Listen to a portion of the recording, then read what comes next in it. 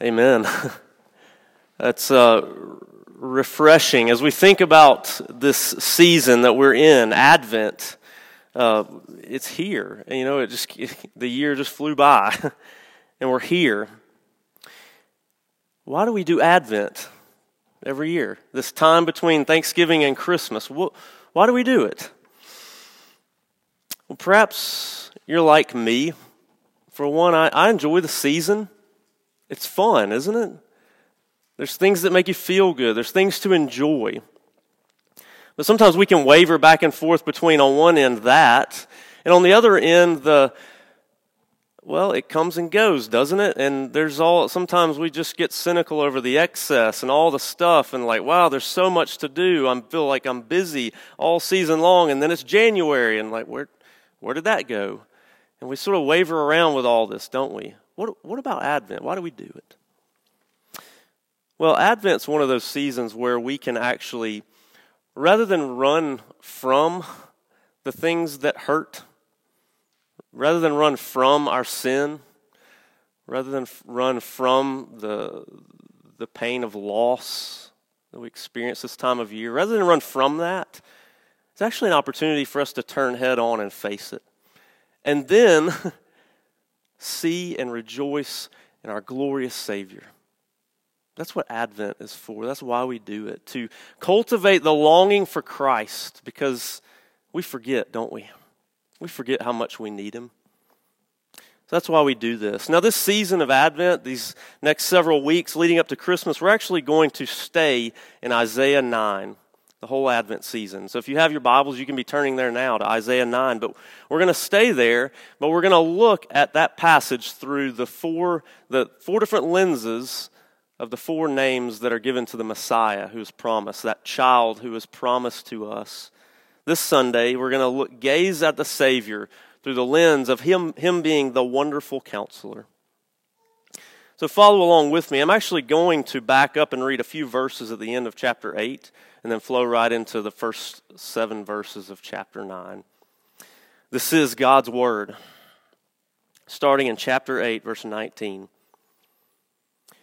And when they say to you, inquire of the mediums and the necromancers who chirp and mutter, should not a people inquire of their God?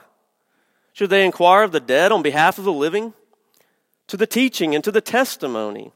If they will not speak according to this word, it is because they have no dawn. They will pass through the land greatly distressed and hungry. And when they are hungry, they will be enraged and will speak contemptuously against their king and their God and turn their faces upward. And they will look to the earth, but behold, distress and darkness, the gloom of anguish, and they will be thrust into thick darkness. But there will be no gloom for her who was in anguish. In the former time he brought into contempt the land of Zebulun and the land of Naphtali. But in the latter time he has made more glorious the way of the sea, the land beyond the Jordan, Galilee of the nations. The people who walked in darkness have seen a great light. Those who dwelt in a land of deep darkness, on them has light shined.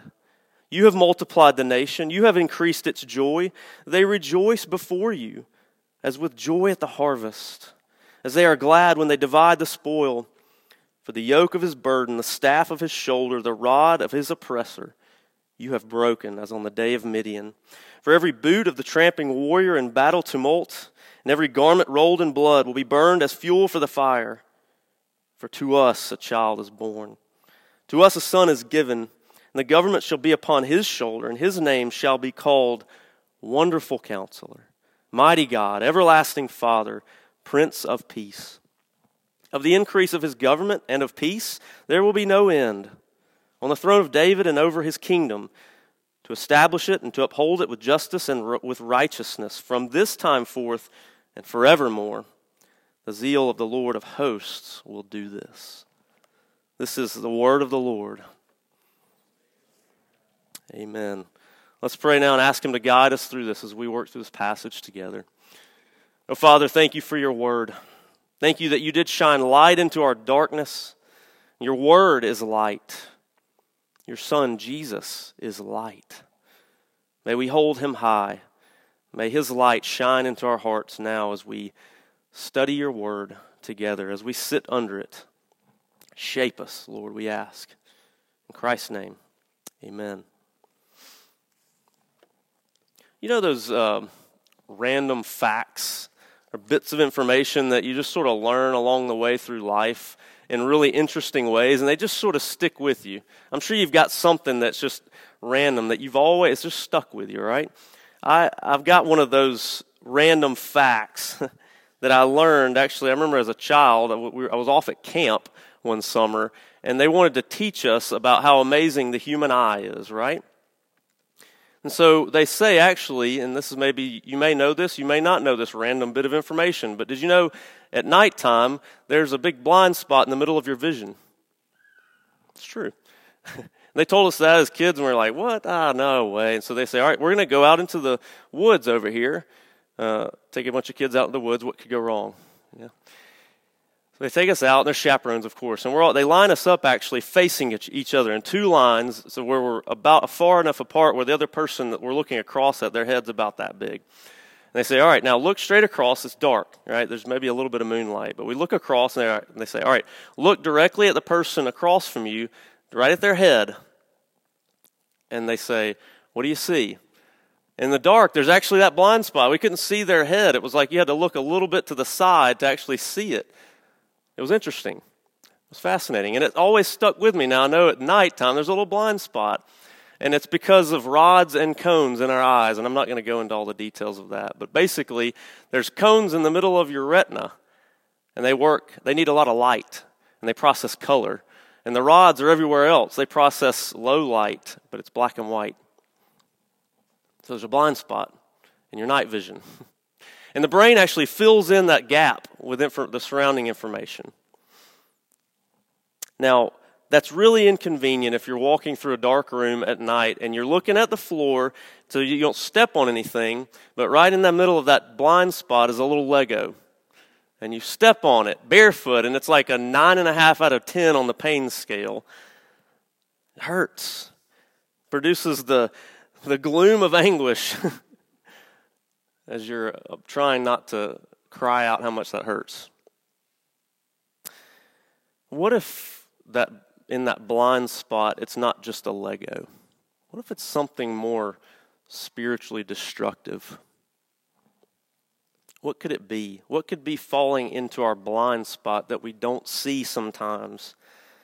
Perhaps an addictive tendency that we're in denial of, a hot temper that we only let out in certain settings, a self-focus, a fear of rejection, a fear of missing out, cultural Christianity, subtle self-righteousness masked by good intentions, materialism where wants become needs. What's in the blind spot for us? Can you see that this blind spot that we actually have with our actual eyes also points to the fact that we have a spiritual blind spot if we're functioning according to our own counsel? How often are we functionally stumbling around in the darkness of our own counsel, thinking we see clearly, only to step into something much worse than a Lego piece, because we didn't realize there was a blind spot in the middle of our gaze. We didn't know that we were just filling in the gaps with what's around us, the counsel of the world, the counsel of self, the counsel of cultural Christianity, the counsel of that first lie that our first parents believed when they thought, maybe God is holding out on us. Maybe, why is he not letting us eat of that fruit? And the serpent breathed that lie and we believed it. And we thought, maybe we can figure this out without God. Thanks, God. Nice try, but I think we can do this. And ever since then, we've been trying to live by our own counsel. But God graciously pursued us in the darkness of our own counsel, piercing light into darkness, sending the promised child as the wonderful counselor to shine light on our desperate need of him, even when we don't see it. Now, we find these two opposing themes of light and darkness in this passage, and it's going to serve us well as we work through this passage together. We're going to look at the darkness of our own counsel, and the light of the wonderful Counselor. That's going to serve sort of as a guide for us as we work through this passage together. So let's think about this for a minute. The counsel that leads to darkness. What does it look like? Well, notice how chapter 9 starts. There's a reason I backed up and read a few verses at the end of chapter 8. Chapter 9 starts out with this: "But there will be no gloom for her who was in anguish." This gloominess, this darkness. But it starts with this word "but." Like there's something that came before that. There's something that flows out of it. It's almost like it came mid-thought. And if you know that chapters and verses aren't inspired, it's interesting to actually read God's word without the chapter and verse designations. So we back up a little bit. It flows right out of chapter 8. The light comes into the darkness and the gloom. But how did the darkness come? Where did the gloom come from? What is it like? And what counsel led to that place? Well, I began in verse 19, where it says there, when they, and is actually referring to they is God's people. When they say to you, inquire of the mediums and necromancers who chirp and mutter, should not a people inquire of their God? Now this is God's people, but perhaps in name only here, these that are being described. Because they're going not to their God, they're going to mediums and necromancers. These are the folks that will talk to the dead on behalf of the living. Now that's interesting because it's almost like it's sort of like someone on the outside, like an alien has landed in Israel and is looking around and like, hey, these people, they say they have this powerful, almighty, holy, righteous, just God. But why are they going over here to these mediums and necromancers? Shouldn't they go to their God? What? I don't get it. Must not be that mighty of a God. Isn't it interesting how the things we run to can actually say a lot about what we think about our God, the message that we put out to the world. Now, I haven't gone to any mediums or necromancers, and I don't know if any of you have found any of those or gone to them. If you have, we can talk later about that. But what other things do we go to for counsel? You know, there's probably a lot of things we could actually name if we sit and think about it for a minute. Can I just offer one? And I think it actually makes chirps and muttering sounds and various other noises. This little thing we have in our pocket, it makes all kinds of funny noises, and it's actually dead. It says, don't consult the dead on behalf of the living. This is a dead, inanimate object. But how often does it chirp or mutter, and I pull it out and say, well, what does it have to say today? I need to Google that. I don't know the answer to that. Let me Google it. Right? And I'm not saying Google's a bad thing. It's a great tool. But how often do we go to this? How often do we let this shape what we think about the world and how we step through and walk through this life? Perhaps social media. We go to it. We post something and we want to see what all other people think about that post. We're looking for counsel, aren't we? We let that shape us. We let the news and the things we read, whether we even know it's true or not, and it shapes us, and that functionally serves as our counsel. And our reality can be warped without us even knowing it. Perhaps you have someone in your life, or maybe you know someone who has suffered from or suffers from PTSD. Maybe you know someone, maybe you have someone in your life. Military, veteran, first responders. There's people that have dealt with PTSD for various reasons, trauma that has happened to them. Can I first say, seek to know them and love them and understand them in that. I went to seminary with a guy who was a retired Marine Corps for 27 years in the Marines, and he commanded a unit that was called the EOD, Explosive Ordnances Division. And his job on his tours of duty was to go and find the IEDs and dispose of them. Can you imagine the level of anxiety and stress that you sort of have to operate at normal day-to-day life to do your job? Say, let's find these things that they're trying to blow us up and kill us and get rid of them so the rest of the guys don't have to hit them. They're operating at this sort of level These guys get shot at, blown up, watch their buddies die, and then they say, all right, now you've served your time, you can go home and live a normal life. It's really hard for these guys that have experienced these things. I was listening to the story of one guy who said he got pulled over one time because he had swerved in the road, and he couldn't bring himself to tell the officer why he had really swerved. He just said, well, I got tired and I was drowsy and I swerved off the road for a minute. He was afraid to admit that he was struggling with the issue of, he saw a bag in the road and he thought it was an IED. And he swerved. But he couldn't bring himself to say that I have a problem. I'm really struggling with this. You see how PTSD can warp your view of your reality. Now, what about us? What things warp our reality? I suspect that the entire human race is functioning in spiritual PTSD. If you see what I mean. And I think the PTSD, though, the trauma, was self-induced in this case. Because we rebelled against our God. And it warped our entire reality. When Adam and Eve heard the snake talk, it was jarring. When they believed him, when they believed the lie, it broke. Something broke in us when we rebelled against our God. Our reality was warped by the rebellion against our very created DNA. When we said, I think I can figure this out without you, God. I think I can do this life without you. I'll eat of the tree of knowledge of good and evil, and I'll figure it out on my own. But we were never made to do that. And so it warps our reality.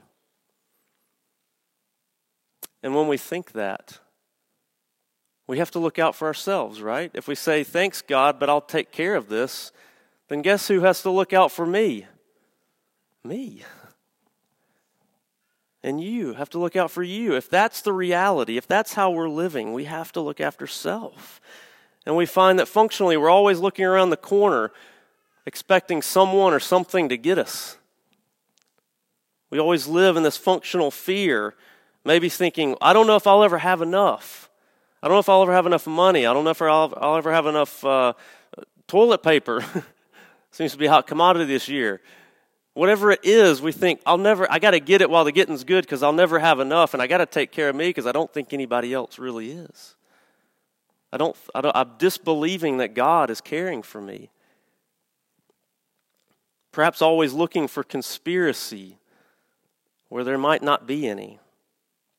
We're more worried about our own rights than that of the others around us. Sometimes it's easier to love a cause if it's a cause that we like than to love another person. And what happens is what we see that chapter 9, this passage is actually promised to undo. When we look after self, when everyone is looking after self, then we slip into this reality of oppression and conflict. Verse 4 and 5 describe that being undone by this promised child. Right? If I've got to look after me and you've got to look after you, that's where oppression comes from, isn't it? We look around this world and we see it. We look around this world and we see conflict. We see it in our own country this year. We're so divided because we're all functionally operating in this place of, I think I know what's best. And if they over there would just listen to me, or vice versa. We see our country in that state.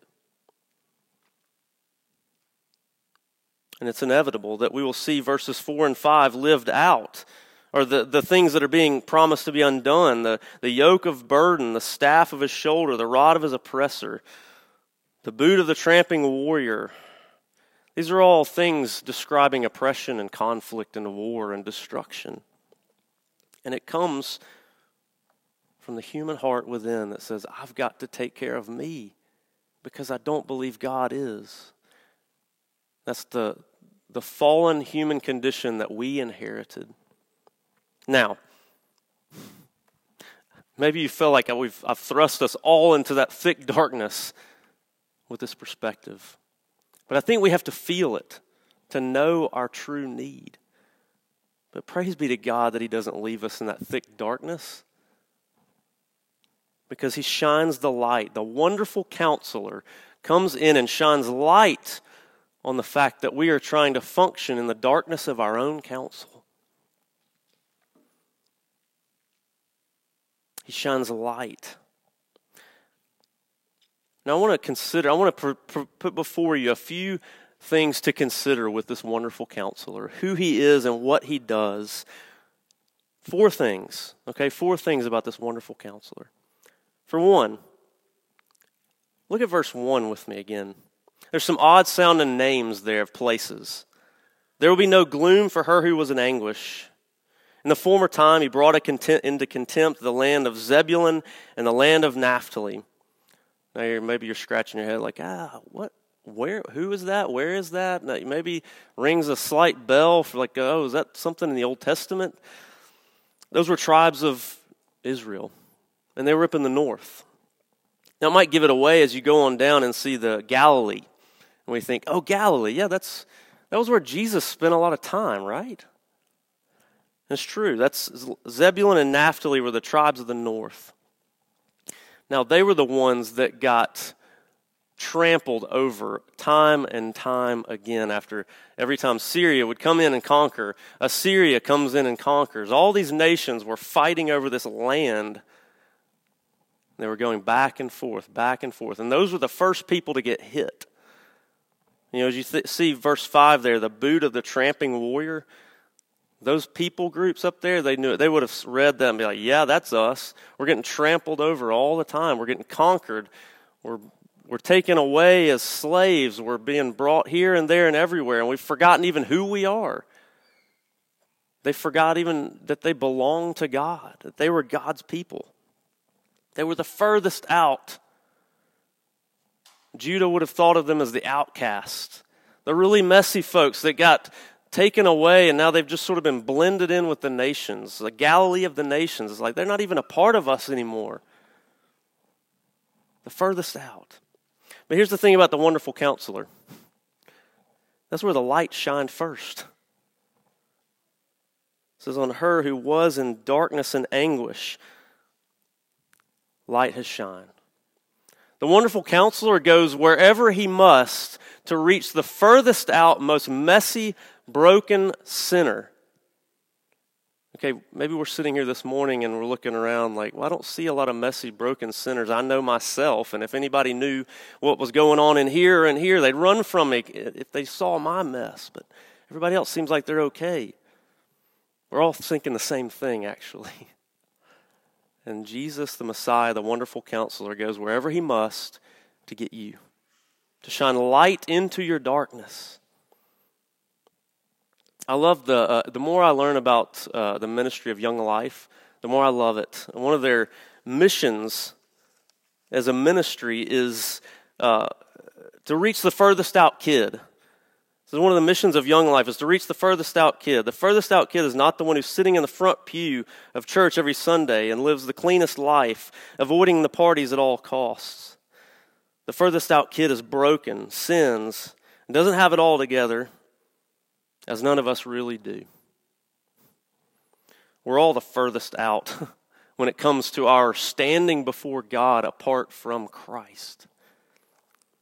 But the wonderful counselor comes after us and shines light into our darkness. So that's one thing about the wonderful counselor. We could go on and on about that. Let me take us to something else. What about, and that's the wonder of it. That's the marvel of Christ, by the way. When you see in the Gospels, like for example, when he goes to the woman at the well, the Samaritan woman at the well, and he's talking with her, the disciples come back and they marvel. It says in there they marvel that he was talking to her. Like, what's Jesus doing talking to a Samaritan woman? But Jesus said he goes after the furthest out. That's what's wonderful about Christ, the wonderful counselor. Let's go on though, okay?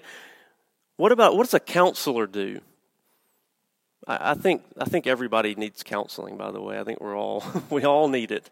But what does a counselor do? If you've ever been to one, what do? They ask you questions, right? They try to draw out what's on the inside.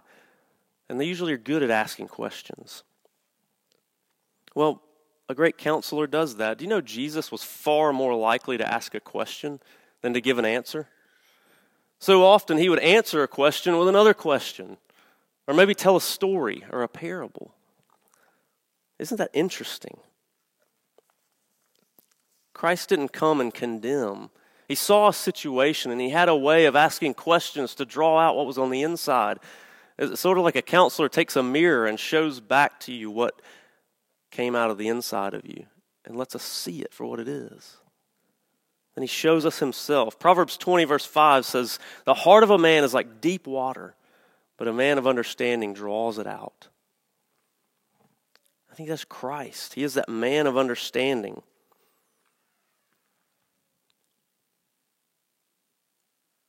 You see verse 4 and 5, if we go back there, it talks about oppression.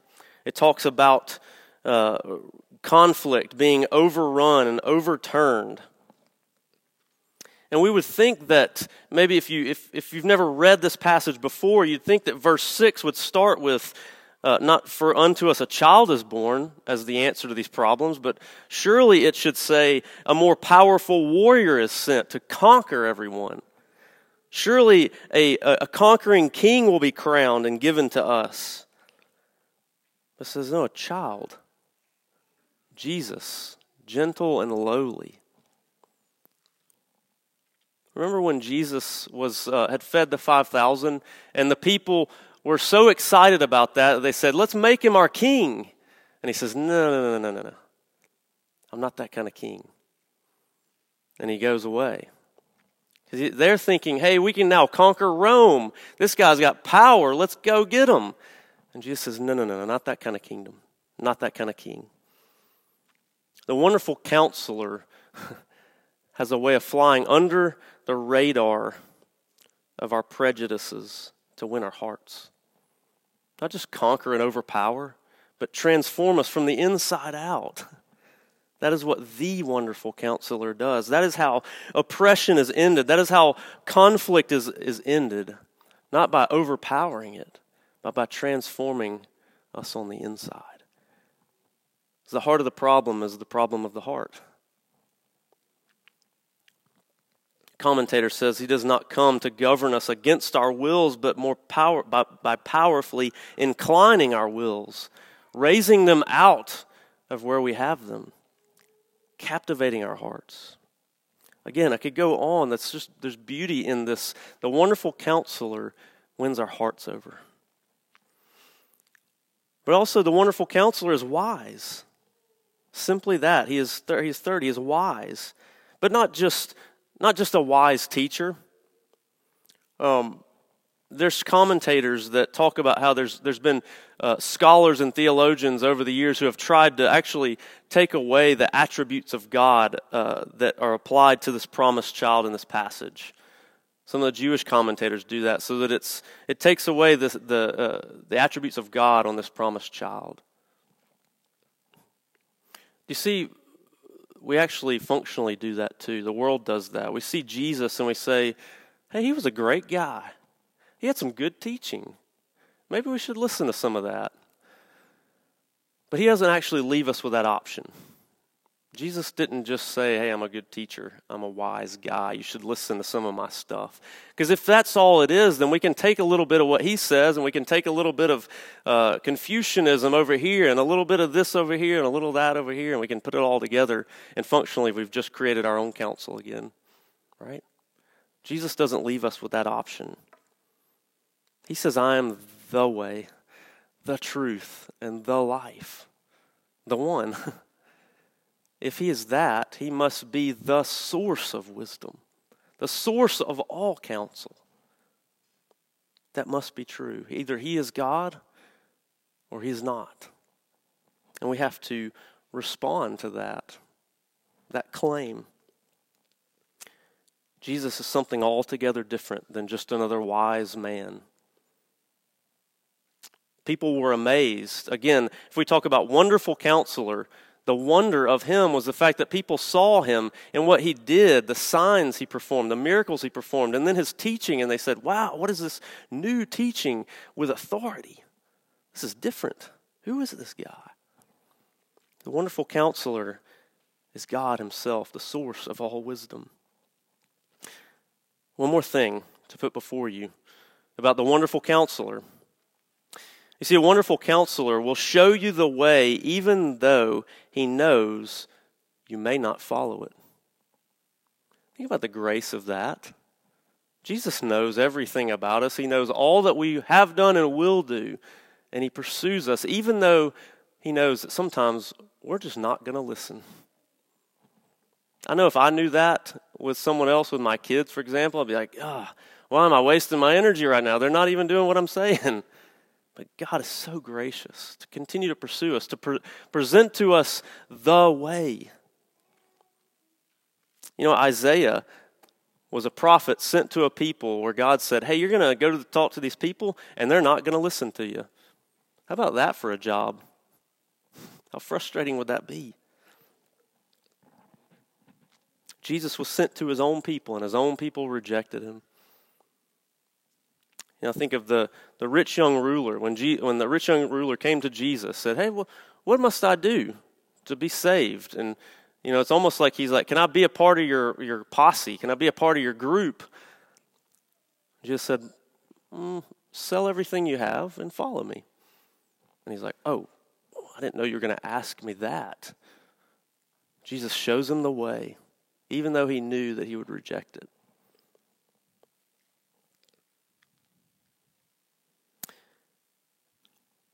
Because the rich young ruler's counsel seemed more important. Jesus asks us the same question. He says, do you want to see what's in your blind spot? For the rich young ruler, it was his stuff, right? It was possessions. And Jesus said, oh, let me move that for a minute so you can actually see what's going on in your heart. And he says, do we want to know what's in our blind spot? Do you want me to show you this way? What will be our response? You see, this promised child flips everything over on its head, or, depending on your perspective, puts it right side up. He changes everything. The counsel of his kingdom is like the parable Jesus tells of the Pharisee and the tax collector. Go to the temple to pray, and the Pharisee says, hey, thank you, God, that I'm such a great guy. I do this, I do that. I'm not like this tax collector over here. Aren't I a great guy? And then the tax collector's way off, broken, leaning over to the ground, saying, God, have mercy on me, a sinner. Jesus says, that's how my kingdom works. He goes away justified, not the guy who thinks he's got it together. This child flips everything over on its head. He says, that's my counsel. That's what the wonderful counselor does. It shows us the way that is opposite of what we often think. He asks his disciples, who do people say that I am? He asks us that. Who do you say that I am? Will you follow me? Or do you want to leave me also? I ask you and I together this morning, will you truly hear the wonderful counselor and respond to him?